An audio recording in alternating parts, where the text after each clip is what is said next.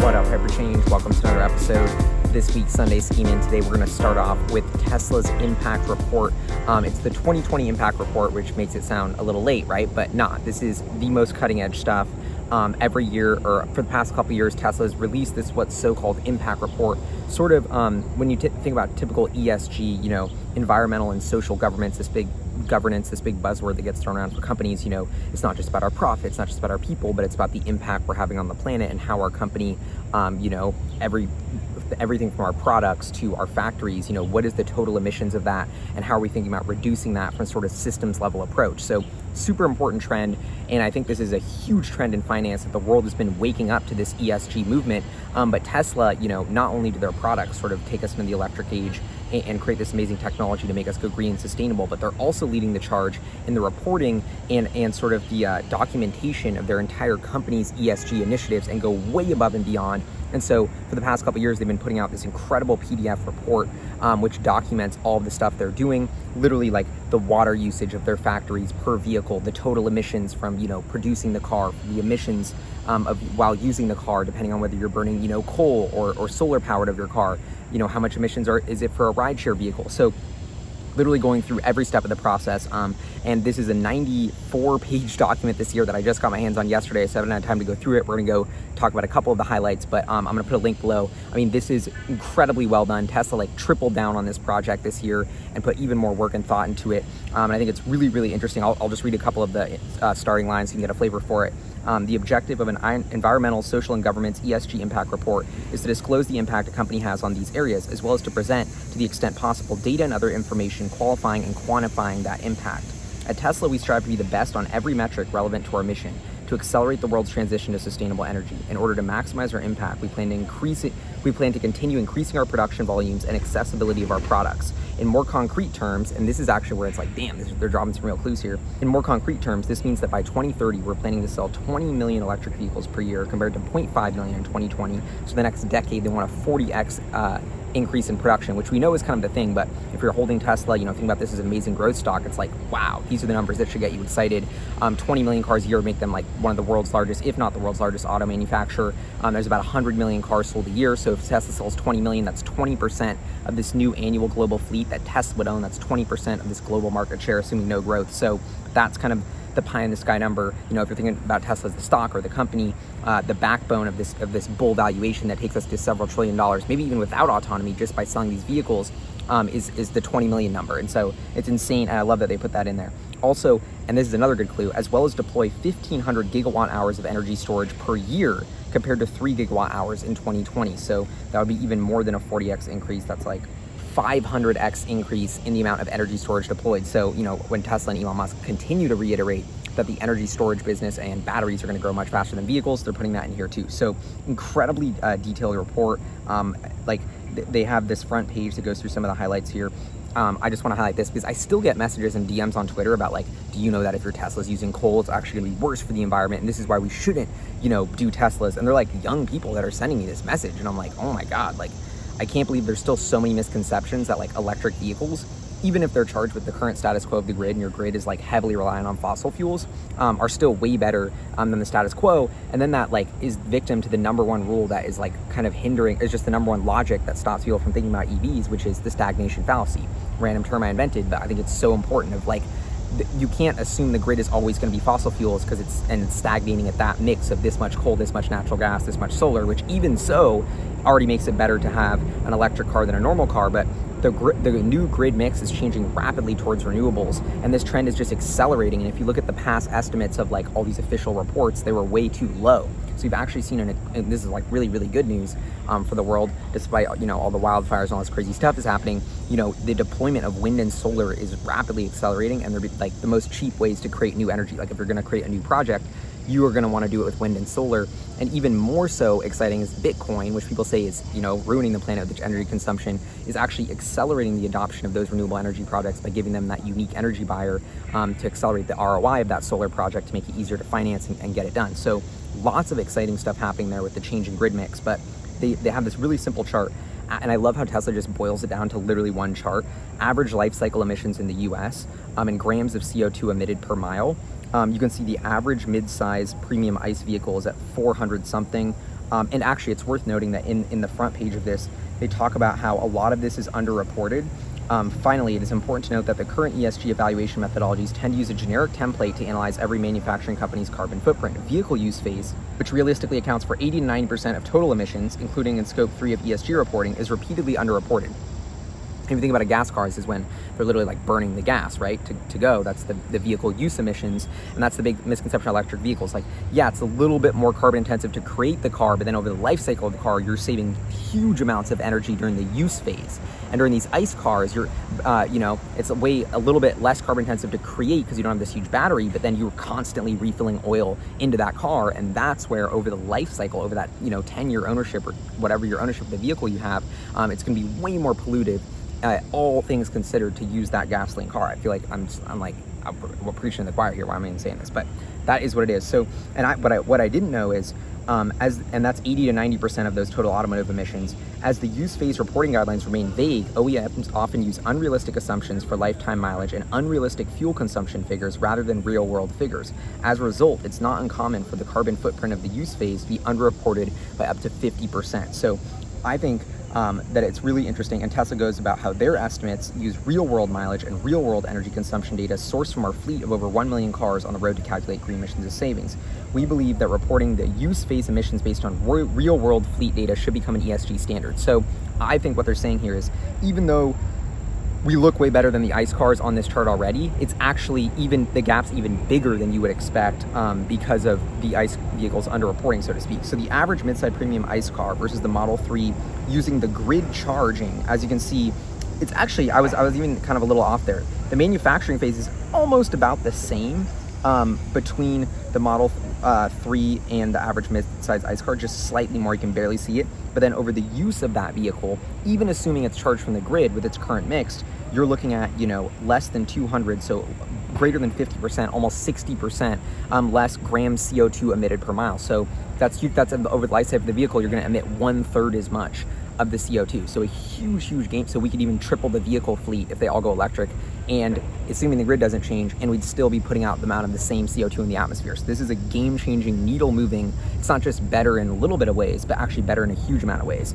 And they also go on to talk about how eventually the lowest one here on the left, it looks like around 30, which would be about 1/10 even, or less, maybe 1/15 of the total emissions of the average ICE car of a Model 3 used for ride sharing charged off solar. So this is where the stagnation fallacy comes into play yet again. Like, Tesla's not stopping where they are now. They're not only are they, 3 times as good from grams of CO2 a mile today, but they're planning to get, 15 times as good. So that's an insanely ambitious and awesome goal here, where your Model 3 with ride-sharing usage, our cars are empty 90% of the time, 95% of the time. If we can reduce that because you're renting out, the people who own the cars are renting them out for rides, and you're charging it off solar energy, you're going to be looking at 15 times less energy usage. So incredible. And we all kind of know this, but I always think it's super important to reiterate, like, let's keep looking at the numbers. Let's keep looking at the data to make sure whatever we're trying to tackle this transportation problem with is the best way. And so huge news right there. The other thing I wanted to mention, which is super epic, which makes me feel a lot better as a Tesla owner, is capacity retention of the Tesla batteries averages 90% after 200,000 miles of usage. So that means, and they have this incredible chart, and once again, this is real fleet data, like the integrity of the data that Tesla has, and me, you could say I'm a fanboy and I'm biased, but I've just over time watched them do this. And then you have like companies like Volkswagen do Dieselgate. I mean, that's ridiculous, right? And talk about lying on your reporting. That's why I don't trust anything like Volkswagen and Porsche do. And it's like, think about the company ethos you'd have to have a coordinated scam like Dieselgate. Like, that just doesn't go away. And it's like, yeah, Volkswagen's pushing with the ID4 and their new charging network, but it's like, to me, there's something really important about your corporate culture and DNA. And Tesla's corporate culture and DNA is like science, engineering, facts, like the truth, and trying to figure out problems from a first principles approach and doing what's best from the systems level, and kind of honesty, frankly. And I think that's not in the DNA of any other automaker. Look at the way they talk about electric vehicles. Electric vehicles are nothing until Tesla succeeds. Now we're going to do electric vehicles, but then they never come through on their promises. Like, it's just all bullshit. And so I think it's so ironic that the narrative in the media and the Tesla Q is that Tesla is the one not to trust with bullshit claims and reporting, when in reality that's actually every other automaker. So yeah, I just think that's insane. And anyway, point being here is, that was another big piece of Tesla FUD. It's like, wait, like, how fast is the battery going to degrade? I'm going to need to replace my battery every so that, like, you always find that guy at a dinner party who's like, right? Like, who's like, yo, like, I know I've done my research in lithium and you're going to have to replace that battery. It's going to cost $10,000, right? Like, this is one of the biggest pieces of Tesla FUD. But actually, and this is why I did an interview a while ago with the guy from Tesla, Raul, this was such a dope interview, because he had operated like the longest mileage. Even though this was like over a year ago, he had already had Teslas with like 400,000 miles of range, right? And so he was already showing that the battery degradation on those was like 85% or 90%, like very little, even over hundreds and hundreds of thousands of miles. That not just the battery not degrading, but the maintenance cost, the drivetrain, all of the parts of the vehicle were holding up incredibly well. And so I actually, with Sean Mitchell in Los Angeles, he rented like this Tesla Model X and drove me around. I think it might have been a Tesla car, but it had like the longest amount it was like hundreds and hundreds of thousands of miles, but it worked great and it was perfect. So now more and more data is coming out about how incredible Tesla keeps their battery. And this is why, once again, people are going to say, oh, don't buy, look at the Leaf, look at the Rivian, look at the GM. Well, those are very unproven battery technologies for capacity retention over time. And I think Tesla, if I'm going to buy an EV that I want to think about as an investment, like everybody who has a Leaf, like the battery on the Leaf, like sort of degrades like so quickly. And so it's like, I don't know, they have like a third of the range left after a few years. Like, it's barely usable. Like, there's no way you're going on a road trip with that. The range numbers aren't reliable. And yes, Tesla has that problem too. The range degrades, and like they say it's a 300-mile range car. It's really like 200 or 250 depending on how you drive it. But it's even much worse for every other electric vehicle. So I think these numbers from Tesla that show that it hits about 90% capacity retention. So your car with 300 miles of range, let's say, will still have 270 miles of range after 200,000 miles. And so more and more data is coming out about this. And if you think about the stagnation fallacy here, this is data from Tesla's older fleet of vehicles. And as the new technology gets better, the 2170s that are in my Model Y are probably fire, right? Because they've been making those for a long time. Panasonic's nailing it down. This data with 200,000 cars were the early Teslas. So I think this is only improving. So this is once again bucking a huge FUD trend. And then their upcoming factories will set a new standard for low energy and water usage per vehicle, water withdrawal intensity in vehicle manufacturing in meters cubed per vehicle. Pretty interesting. And as you can see, to have Tesla in 2020, BMW getting major props here for being the only company ahead of Tesla, but Tesla already ahead of the curve. And you have to remember that this is with a factory in Fremont that they took over from GM and Toyota. They didn't build from scratch, so a lot of issues there, and Tesla's team wasn't great at building factories yet. So as the pace of innovation accelerates and Tesla's productizing the factory gets better, their water energy usage per vehicle is going to decrease. And so Gigafactory Texas and then Berlin will have, it looks like Berlin is going to be like setting up by far a new standard for water usage per vehicle. Another interesting trend is they talk about how much cumulative energy produced by Tesla solar panels versus consumed by Tesla factories. I love this. So you think about Tesla's systems approach. I mean, they're putting solar, but even though we don't think of their solar business as huge, this chart shows you that even though they're ramping factories and building all these factories around the world, the amount of solar energy that their solar panels are producing, it looks like from this chart, like 5, 6, 10x even, more energy is being produced from their solar panels than is being consumed by their factories. And so that's really awesome too. Another really interesting thing to consider here is the energy efficiency, EPA range in miles per kilowatt. So basically saying like, how big is your pack? How much range are you getting relative to how big your pack is, which is important for a lot of ways. First of all, if your pack is smaller, you get more out of it. We're doing way more with the raw materials and resources there. So it's like if Tesla can build the same size battery pack as a Volkswagen, but you're getting 40% more range, maybe you only need 300 miles range, so they can start building a smaller pack and they could be using less raw materials. So that's a really powerful way to think about the sustainability of the EVs, is how much sort of range and juice are you getting out of all those raw materials that you're putting in the battery. And that is so much goes into that. The aerodynamics of the car, which is something that Tesla is super, I think, doesn't get enough credit about. Like, they have some of the best aerodynamics in the whole automotive industry, and they like set records with this. And that's super important, especially at highway range, for efficiency of the car. And I also think it goes to the technology. Like, when I say like you're buying another electric car, like the technology is just, you're paying more for shittier technology usually. Here's the data in the chart. Like, they're using more raw materials, so it's less sustainable, and they're getting less juice out of it. Like, they're not good at maximizing those raw materials. This is another testament. The Model Y, by far the best in its class. The Model 3, by far the best in its class in terms of raw materials and this energy efficiency. So once again, Tesla, on so many different levels, you're paying for just world-class technology that is second to none with a pretty huge gap. Origin of non-Tesla produce vehicle components in the Model 3 and Y. So, you know, when you think about automakers like GM and Ford and everyone else, they're like this big global supply chain. They're globalizing. You know, they're setting up factories in Mexico to sell our cars in the US. Like, I think that's horrible for our jobs. I think it makes, frankly, them less competitive because their pace of innovation at the manufacturing supply chain level, like every other car company was like outsourcing as much as possible. Like, only thing that GM and Ford want to do is literally put their logo on the front. And the MBA I love this, like, MBAization of America, and that's what Elon and so many people talk about. It's so true. Like, all these, you know, they will do anything like, you know, the MBA, some guy went to Harvard who just like went, you know, Harvard MBA, but he went to a dope Ivy League school before that. He's got the perfect resume. They hire him to tell them how to run this auto company. Like, he's never worked at an auto company. He's never actually worked at any company or like done anything really besides build spreadsheets and PowerPoints.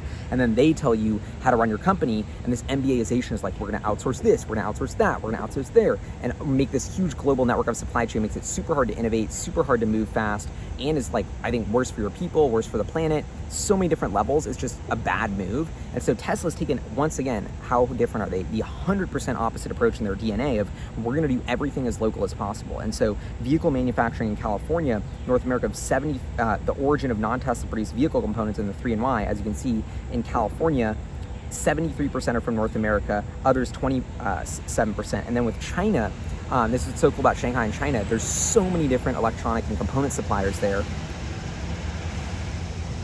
ICE vehicle, noise pollution, right? Yeah. And in Shanghai, it's 86% of local parts. And this is also huge for margin. This is also huge for cash flow because Tesla can get paid for the car before they have to pay suppliers for their parts. And if their suppliers are close, that's huge as well. So I think there's so many, and they can work with the suppliers closely, iterate on the products faster. So a lot of different advantages there of what Tesla's doing. Covering roof space with solar panels. This is just kind of a cool fun fact. Gigafactory Nevada was designed to be covered with solar panels. Today we've installed solar panels with the capacity of 3,200 kilowatts. This installation will grow to about 24,000 kilowatts. The whole roof of the current building structure by the end of next year. This will make it the largest rooftop solar installation in the US. We are installing solar panels at other locations as well. Ooh, okay. Amazing charts here on the Tesla semi-truck. We all know this is coming, but even though the US vehicle fleet, just 1.1% of it is going to be these huge trucks, if you look at the amount of US vehicle emissions, it's 17%. So this is why, and this is when I went to Autonomy Day, I got the chance to like go in the Tesla Semi and kind of like talk to some of the people working on it. So dope. And it was fascinating to hear them be like, look, there's not that many semi-trucks on the road, but the amount of emissions that they have is such a big impact. And I also think another big part of that is road safety, not just because it's dangerous to have these big trucks on the road, and, you know, obviously something that's bigger that's more dangerous for everyone else that's smaller on the road, but it's really hard to pass a truck.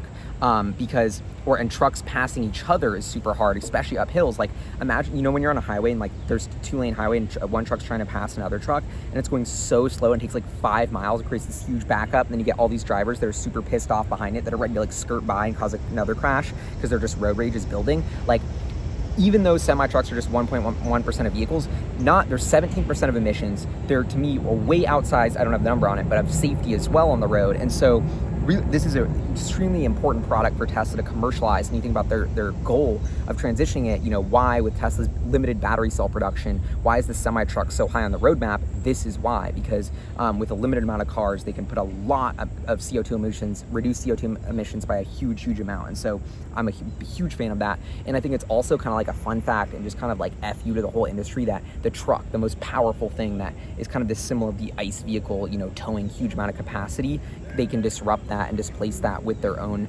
vehicle. I just think that's incredible, honestly, and that's like a testament to how Tesla's been able to be the first real company to create the battery technology and drivetrain technology that's powerful enough to do better than the diesel truck, because that's been the roadblock. Like, it's like, you know, electric cars are golf carts. They don't have enough sort of power to be able to get all the needs done for these trucking drivers. And so Tesla's about to change all that, and I think they're going to use that crazy new motor that was in the Plaid Model S, or that's what I'm thinking. I don't know that for sure, but that would be my theory. This incredibly new energy efficient engine that creates the Model S Plaid, the fastest car in the world, that can go like, I think it's like that crazy carbon rotor thing, right?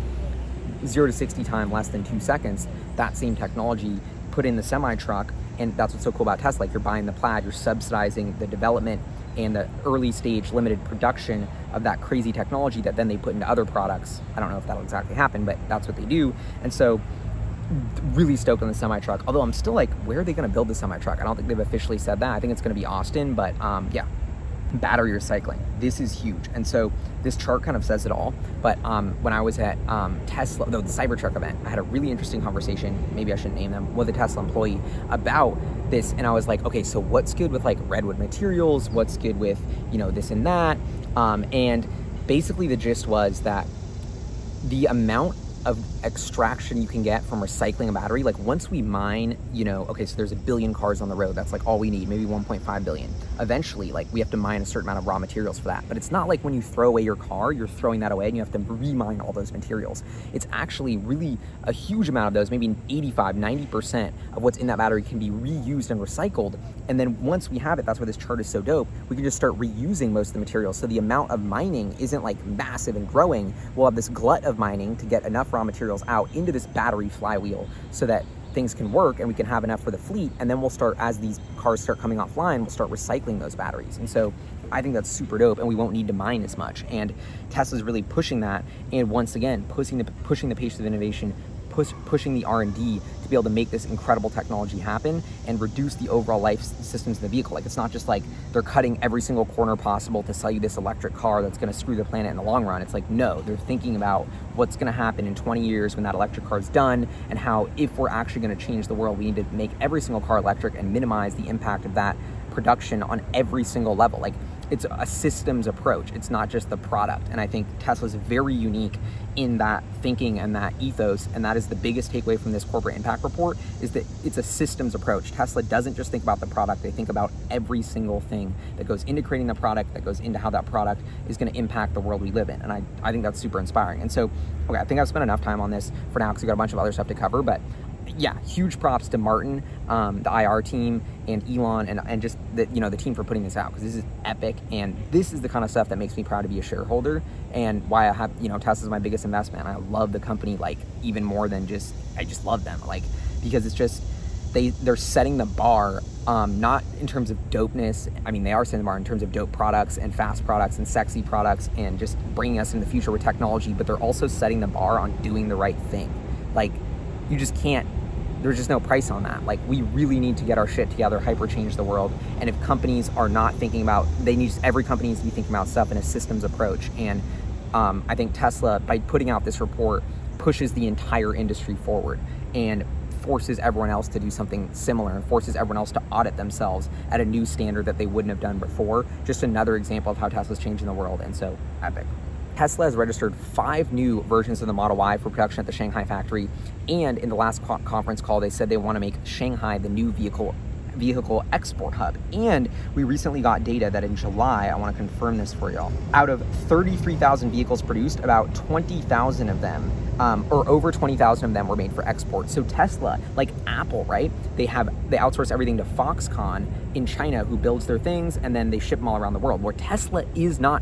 This is why Tesla should be worth more than Apple. Like, they're Apple, they're the brand, they're the tech, and they're the Foxconn, and they're the manufacturer. Think about how much margins they're getting there. And think about Foxconn is like horrible. Like, it's basically like, I don't want to say, it's just greasy labor. Like, horrible to work. Like, it's like you're in prison if you work at Foxconn. Like, you read the stories. We all know, right? I mean, nobody wants to talk about it. So that's the shit that Apple supports with your iPhone. What does Tesla support? Super dope, forward-thinking tech jobs built by robots in China, and they're getting the margin from that. Like, I feel like, damn, I'm just repeating myself over and over again, but like, Tesla's literally not only doing something that's better for business and profit and shareholders, but also better for the planet here. So on so many different levels. And so, and what they're doing here is incredible, because this is happening a lot faster than I thought.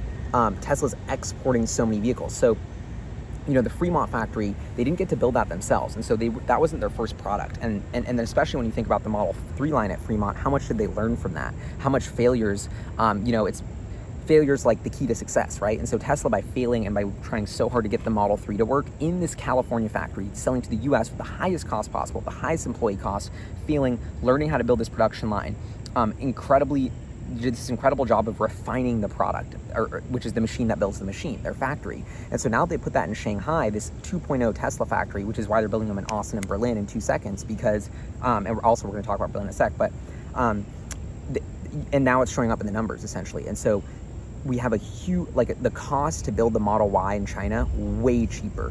And maybe just as good of a product. And if you think about, they're exporting it to Europe, where they're used to all these bougie, you know, BMW things, and that's where Tesla's exporting the cars built in China. So this whole thing that like made in China is not as good quality, Tesla's crushing that status quo and that norm. So I mean, this is epic. And this number, 20, that like more than double, it sounds like, the cars sold in China, they exported from that factory. And this is something I expect to continue. And this is a clue that why, and I don't know, I tweeted at Elon and be like, yo, what's good with the Model 2 unveil, or like the 25,000 mass market car that they keep talking about that they're going to unveil soon. Like, they have to, right? Because especially rumors are and shout out to Testmanian, who's been documenting this. And I think shout out to Vincent, he's awesome. One of my buddies, he runs Testmanian, and he's just been on the ground in China, so ahead of the curve on the news and the gossip and what's good with Tesla there. And they keep reporting that the Model 2, or that's 25,000 mass market cars in development, they're building factory space for it. There could be even prototypes mobbing around of it. And so it's like, damn, like, this is going to happen soon. And so you think about how Tesla's turning Shanghai into an export hub now for Model Y. Imagine what they're gonna be able to do with Model 2. So I think what's the next big Tesla factory news to drop is like a tripling of the size of the Shanghai plant to accommodate this Model 2 production for, you know, production initially of 1 million to 3 million units a year for global export. And so I think that's a really big idea. And this is still kind of a guess, because I'm like, will they build all of them in Shanghai? Or is it worth building a portion of the Austin factory, or new US factory, to build a Model 2 there? This is where Elon has said in the past, it's better to like build vehicles locally as much as possible, because the supply chain's shorter. You don't want to ship cars all around the world. But now Tesla's ironically doing that from Shanghai. So in the Model 2, it's cheaper, so maybe, you know, the friction of moving a car that's that size stays the same, even though the ASP drops, so the incentive to export a vehicle that's lower price is lower, so maybe that'll play into it. But I don't know, I think it's really interesting, and in the long run, I wouldn't mind to see Tesla just build everything in China and export it globally if that's what works best for them. And yeah, really interesting to see that going on. Moving on from Tesla news, Airbnb reported another quarter. This is one of my favorite actually probably my favorite big cap tech stock, although I did sell my Airbnb stock to buy Square, because I think Airbnb is a 5x in 10 years and Square, or 5x in 5 years. Square might be a 20x in 5 years. I don't know, depending on how this Bitcoin stuff works out. But yeah, honestly, I'm still torn about it. And this is the problem. Like, I don't have enough money. I want to create this thing, shout out to one of my mentors for this idea of like the Hyperchange 5, like the 5 most publicly traded companies that I love, that I kind of support. It's not like an ETF, but it's kind of like, if I was going to make an ETF, this is what it would be. And instead of making an ETF, I'll just give it away for free on the internet. And so that's kind of my scheme. And one of them, Airbnb, Square, Spotify, Tesla, obviously. And there was one more, I think Peloton, but I don't know. I need to think about the last one. But Square, Airbnb, Spotify, Tesla, these are definitely on the list. I think they're just such amazingly run companies that are doing actually good for the planet with a really dope mission. And so that's super important. And I think Airbnb, like, I'm getting FOMO as I speak about this as I'm a shareholder. And I just went on a trip to Italy, and now I'm in New York, and I'm traveling, and I love using Airbnb, and like, it just creates incredible experiences. And I feel like you could travel in a way that you would have never been able to before, experiencing the culture, living in someone's home, getting an authentic experience. Like, I love going to Italy, talking to my Italian people, trying it up with the host, seeing what's good with the local restaurant, like learning from them. Like, I don't know, I just love that. And so it gives me, and I think the way that Airbnb, I've made so many videos about Airbnb, so I don't need to get into it, but this quarter was awesome. And I think the reason also why I sold my Airbnb stock, which is killing me, is COVID. I mean, if COVID is coming back, and it is, and that was a thing in this results, that will dampen this immediate doubling that I thought was going to happen in Airbnb share price. Because let's face it, if the government shuts down and makes us not travel, that's going to hurt Airbnb. And so that was the gist of this report. Incredible quarter. They said it was going to be about flat from the 2-year ago quarter, pre-COVID norms. Instead, it crushed. It was ahead of that. I love the way the management's taking a sandbagging tone to what they're doing. They have a huge amount of cash flow, extremely profitable business, as they book ahead of time in the early part of the year. So that cash flow trend will reverse later in the year. But even so, you're looking at a company with $7.4 billion in cash, rock solid business. Let's just go through the results really quickly. I can tell you that the raw numbers here on Hypercharts, hypercharts.co/Airbnb, 83.1 nights and experiences booked, up huge from 28 million in Q2 2020, but that was COVID. You look at revenue, 1.335 billion, up from 334 million. So once again, that's like a triple, but that's the COVID. So you got to go back 2 years to really get a good comp. And that was 1.2 billion. And so 1.2 billion up to 1.335 billion. So really good 2-year growth there. And the gross profit as well, going from 900 million in Q2 2019 up to over 1 billion in Q2 21. So amazing quarter. And then you look at the operating income, They had just a loss of $51 million. And in Q2 in 2019, they had a loss of $100 million. So they cut that loss in half despite just barely growing revenue. So not only are they growing despite still having COVID, but their business is getting more profitable than ever. And this is why I think Airbnb, COVID's actually good for Airbnb in the long run, because it did this G check on them that was like, okay, you're a startup, you're getting all the hype, like, like you're too fat and lazy. That's what happens to all the companies with too much money that are killing it. And so it's just like Tesla with the Model 3 ramp. Almost dying is going to make you stronger. What doesn't kill you makes you stronger. Kanye West, right? And so Airbnb, I think, is the exact same boat here. And now they're emerging more profitable, more lean, just a better company than ever out of this. And once we get out of COVID, they are just going to hit a home run. This is $1 trillion company. I love what they're doing. Brian Chesky changing the world for the better. And COVID's going to be great for them. But And if you look at the guidance of what they said about this quarter or the next quarter, they're going to have a record quarter next quarter, even versus the 2-year, which is 1.64 billion. So they're going to hit above 1.8 billion, 2 billion in revenue. But the GBV, gross bookings value, is going to go down. What does that mean? So gross bookings value is the amount of things that get booked, but you don't go on your trip, right? You book it ahead of time. Most people do. I don't, right? I always plan last minute, but most people, apparently humans, they're booking ahead of time. So Airbnb gets higher gross bookings. So the gross bookings are going to go down because COVID's coming back, Delta. But all those bookings that were made in the previous quarter are going to be realized this quarter. So revenue is going to be really strong, but the gross bookings are going to go lower, and that's going to hinder guidance. So, and what they're also saying is like, look, like, we don't know what's going to happen. We're at the whim of, COVID. And so if things get worse or better and governments implement more restrictions, that's going to hurt Airbnb. But I think it's interesting to see that right now they're still like positive cash flow, right around that net profitability number, still able to grow. And you think about when I'm in New York right now, it's empty. I was in Rome, it's empty. There's no tourists. I mean, Airbnb is thriving on domestic business right now, despite the international travel being like goose egg. So for them to be putting up these numbers now, like, you're looking at a company like with one hand tied behind its back, still putting up savage numbers. So it's going to be a bumpy few quarters, but I think we will make it out of COVID. I think, and as Brian Chesky said a couple conference calls ago, like, the pent up demand for travel, like, and I feel it myself, my friends, like, we can't wait to go anywhere. Like, I don't even know. I mean, I'm already thinking I just want to live on Airbnb for like the next years of my life, like literally just like travel the world, make videos, live in different cities, and that really hits home for me, because that's what Airbnb is talking about. Like, it's not just about travel, it's about living on Airbnb. People aren't just traveling, they want to literally live for a month in this city, live for a month in that city, longer term stays. And so I think Airbnb, as big and powerful as it seemed, is still in the early days. Love what they're doing, and this quarter was a huge step in the right direction. And it just sucks that it's not Airbnb's fault that the COVID exists, right? But yeah, so Airbnb, all said and done, amazing quarter, amazing company, huge fan, major FOMO I on the stock.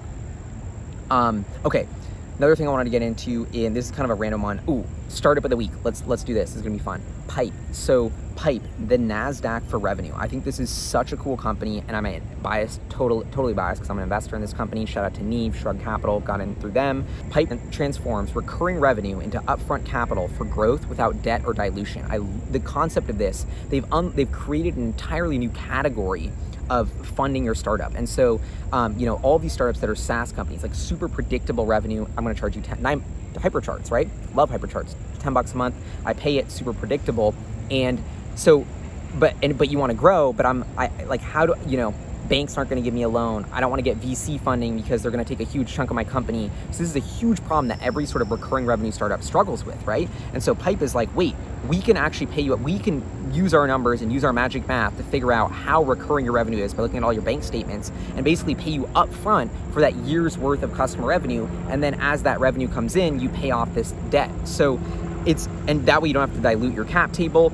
It's debt that gets paid off automatically just by your revenue. So, and I love the quote, I talked to Harry about this, and the CEO is this just super dope guy, incredibly forward thinking, hustler, mover and shaker, is just kind of disrupting this whole industry. And he's awesome. And he's like, dude, what's the TAM for revenue? Like, who even knows? Like, how do you even put that in a box, right? And he just had a tweet like yesterday that I wanted to, I had it pulled up. I don't have internet, but I lost the tweet. It's something like, we did more transactions today than we did in all of 2020 or something, or more was traded on our platform. I mean, the growth of this thing, like, y'all should, not only is this just trading a new category, but from a startup case study perspective, I mean, this launched in I think about a year ago. They publicly launched. The company's maybe 2 years old. They already hit a $2 billion valuation a few months ago. It's probably even higher now. And I invested the round before 2 billion, so I'm hyped on it, honestly. But should have put in more, right? Major FOMO. But but I mean, I've never seen a company grow this fast, like in terms of valuation. Like it's almost shattering records. So from that perspective, it's really interesting to see how much this is blowing up and how quickly, and how much traction they're getting. And I'm actually on the back end of talking to different startups, and through my work with HyperGuap and meeting with startup founders and stuff, I'm actually thinking about referring a ton of companies to Pipes. That's another reason I'm so bullish on this company and product, is like, half the startups I talk to are like, we hate VCs, we're tired of working with them.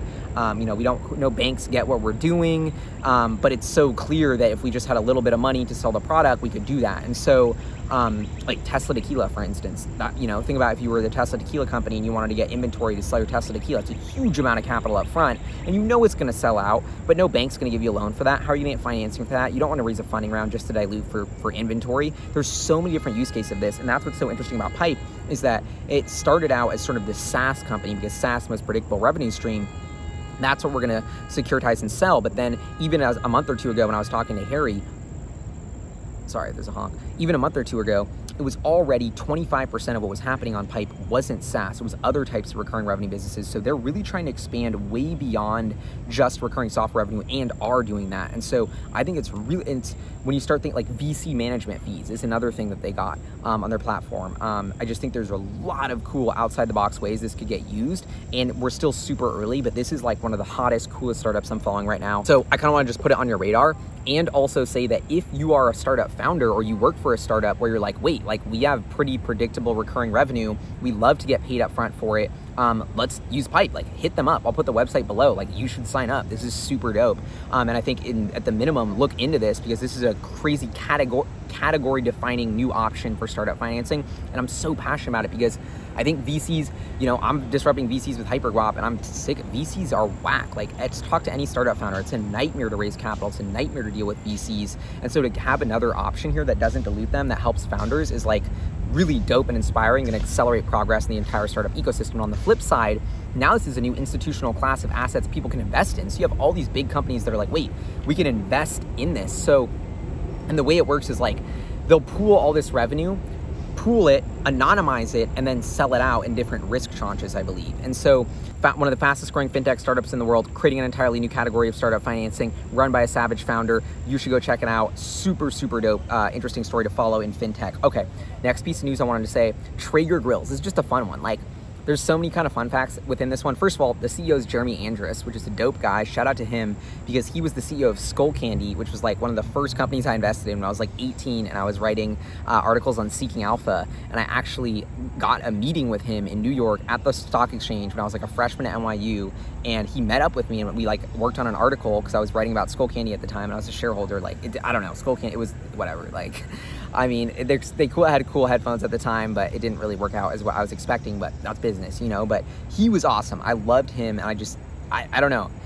So I kind of always had a soft spot in my heart for like the CEO who was like down to meet with me and help, and just seemed really smart and cool. And then he eventually moved on to Traeger Grills, right? Which is like the company that Joe Rogan made famous. Shout out to my cousin Josh too, who loves his Traeger, like, and my homie Joe, I think, has a Traeger. Like, everybody who has a Traeger that loves it, like this grill where you put like this artisanal wood in to smoke your meats the way you want. It's an amazing product. Like, people can't shut up about it, kind of like Tesla. And so they IPO'd with the SPAC. So one good thing about this SPAC boom is it's reduced the friction on these companies to go public. Like, yes, you had just shitty scam companies like Nikola. Oh my God, let me get to the Nikola contract in a minute. But who are able to SPAC and raise money. They're total frauds that are going to scam investors, even like Lucid. Whoops, wasn't supposed to say that. But I'm actually going to try and go to the Lucid store while I'm in New York, see if it's open. If you know if it's open, leave it in the comments below. But Traeger, dope. There's actually a bunch of dope little companies that, because of this SPAC boom and because of this new, sort of accelerated progress on just how easy it is to IPO, are able to IPO. And so love the progress there. And one of them is Traeger, this grill company. And I was reading their S1, which is fascinating. And I think they're only about a $3 billion company. And I was looking at the financials. I was like, bro, these guys are crushing it. 2020, $554 million in revenue, $235 million in gross profit, $60 million in operating income, like super profitable, over 10%, 12% operating margins. They're as profitable as Tesla was last quarter. I mean, and they're only trading at what, like 7 times trailing revenue? and then earnings this year, maybe 30 times earnings if they do 100 million. Like, I was like, damn, this is actually a pretty reasonable valuation for a company that customers love, where the CEO is super dope. And you look about the TAM, that total addressable market, that's the one thing I'm kind of, how big can a barbecue company get, right? Like, they say that only 2% of households in the US that could have barbecues have Traegers, so they're only 2% penetrated in the US, but I'm not convinced of that. They say that they're only 3% penetrated for everybody who has a grill, but I think it's a little too bougie. Like, you have a small apartment, you want a smaller grill, you got to deal with the wood pellets thing. It's kind of for aficionados, but maybe they're going to commercialize and bring down this technology, artisanal grilling for the masses, hyper changing that. Yeah, and I do think this kind of goes in line with the way that I think about the food industry as well, because, shout out to all my people who are reducitarians like myself, or like, how can we reduce the carbon footprint of what we eat? Like, golly, grilling burgers isn't helping us. But I think in some ways, the culture that Traeger promotes of food, of caring about your food, making it artisanal, enjoying it. You're not going to buy a crappy piece of meat and put it in a Traeger. Like, you don't want to buy the factory farm shitty stuff. You want to buy a good pasture-raised, great farm cow or brisket or whatever to put in your Traeger. That's supporting the good part of the food ecosystem. And it's not all or none. Like, we're not going to stop eating meat altogether. I think what needs to happen is we need to stop all factory farming. We're going to have 95% reduction in the amount of meat in the world. But the meat that does exist will be cooked way more artisanally and will be way more enjoyed and will be taxed extremely higher. And that just is the reality. It will turn into extreme luxury good if governments can get their shit together and tax the negative externalities of that industry. And so that is what it is. And that's another reason, I don't know, am I going to buy Traeger stock? No, because it's not that exciting. It's not changing the world in the way I want. And I do think that this reduction of meat consumption overall could hurt them. But then it's like, well, you seen that grilled cauliflower steak trend, the grilled watermelon trend? Are people going to be using artisanal wood pellets to grill their watermelon steaks? Maybe. But even so, I don't know. I just thought this was a cool one to mention because I love this little company. And when I looked at the financials, I was like, damn, like, they're actually killing it with the financials, like making money, like growing like crazy, like people love the product. Like, this is a really cool one to follow and just an interesting business case study that they're public. Like, now that they're public, we can all see the financials, we can listen to the conference calls. So I'm a big fan of that. Oh, okay. So last thing I guess I'll rant about today is the market caps. One thing I thought about Traeger, and I was trying to do their homework on them, right? Where's the share count? Like, I found the 3 billion thing because Google Finance said the market cap was 3 billion. Do I know if that's right? Nope. So this is like the biggest, and y'all are watching Hyperchange, so you probably know the difference, but like, how many share, like, everyone thinks like, oh, Airbnb is 150 per share, so it's 150. That's more expensive than, Tesla's 700. So that's more, it's like, it's just the dumbest misconception in finance is market capitalization versus share count. Like, how much is the company worth is amount of shares times price per share. It's not like every company has 1 million shares. It's a randomized number. Some company has 1 million shares, some company has 1 billion shares. You don't know. So you have to adjust the share price for the amount of shares. I know this sounds simple, but like, it just boggles my mind that this is not a status quo. And I think this is the biggest friction in mainstream people understanding finance. And so this is something I've been thinking about. Maybe you can help me out. Is how do we solve this problem? And Hypercharts, I think, shout out to Mo, and what we're doing with Hypercharts is huge because that's the first thing we put on every company's page is the price per share and market cap, showing you what is the company worth. The financials, all relative to, the overall market cap. Nothing's in price per share. Price per share is the most dumbest bullshit number I've ever heard of on the planet. If you watch CNBC, they're going to tell you to care about it. That's another reason why CNBC is just morons. But I think this is, I don't know, I can't come down, like, the amount of people who are like really smart and are getting into investing but still cannot wrap their head around the market capitalization versus share price thing is just mind-blowing. So I don't even know why I'm saying that, but that's just something I've been thinking a lot about. And I think the onus is on the fintech companies of tomorrow to make this easier, and as well as these companies on your investor relations page to put your share count. Here's how many shares, here's our price, here's how many shares we have, bam, here's our revenue. Like, why is that so hard to get? And so that's why we created Hypercharts to do that and solve that problem. But anyway, that's, yeah, maybe not a great place to end it, but okay, actually, I'll end it with this like savage little moonshot that one of my subscribers sent me. I'm forgetting his name right now, but shout out to him because this was so dope. I'm gonna make a whole moonshot about it right now. I'm just gonna give you a little preview just because, we're scheming right here. Imagine what's the next thing with Tesla Vision? How do we get the humanoid robots? How do we solve a real big problem with the Tesla AI shit, right?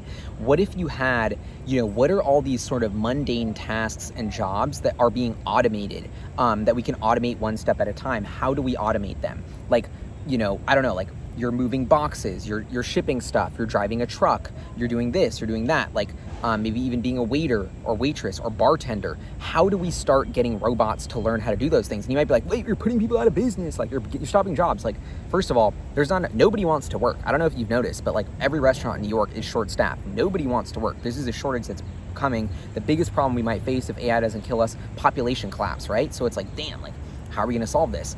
Well, we need to have fleets of humanoid robots doing these tasks. Like, we're so lazy. We just want to press a button and get our burger. Like, if we want to keep doing that, like, humans don't want to walk and give us our burger anymore. Like, we need to have robots doing that. And so I just think there's like Japan, like there's all these old people and there's not enough young people to take care of them. They need robots. And so that's why they're pushing forward for it. So how do we solve this problem? What if you had like glasses with Tesla Vision, Snap Spectacles idea here. What if you had glasses with cameras, Tesla Vision, right? And you had like this bodysuit, maybe you just start with gloves that have feedback and sensors. And so when you do your job, you know, you're picking up boxes, you're moving that, you're doing that, you're training the AI to like basically learn how to do your job.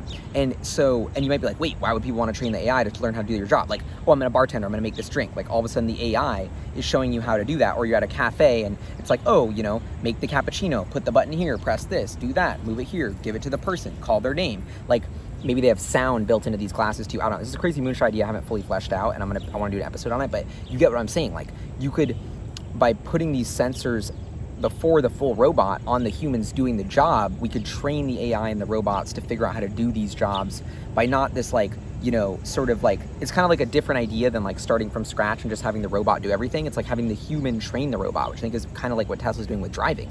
And so I just think this is such a powerful idea. And even beyond that, shout out to this hyperchanger. This idea was insane. I'm going to put his Twitter handle below, or if he lets me, but it was that you could get like a dividend. So if you're like, okay, well, I don't want to train the AI, it's going to put me out of business. Wait, you're training the AI and there's a smart contract with, by the amount of data you contribute, by the amount of edge cases you solve, you are getting rights to the dividends from that robot fleet in the future. It's like a form of UBI that you're earning by training the robots to do your job. So if I train the robots to deliver all these Amazon packages, because I'm an Amazon package deliverer and I do the best job with the best edge cases, I'm going to get a bunch of these tokens that will then create revenue because the robots will be doing the work and give a portion of that revenue to me for helping to train them so I can have a retirement once the robot takes over. This idea, it blew my mind.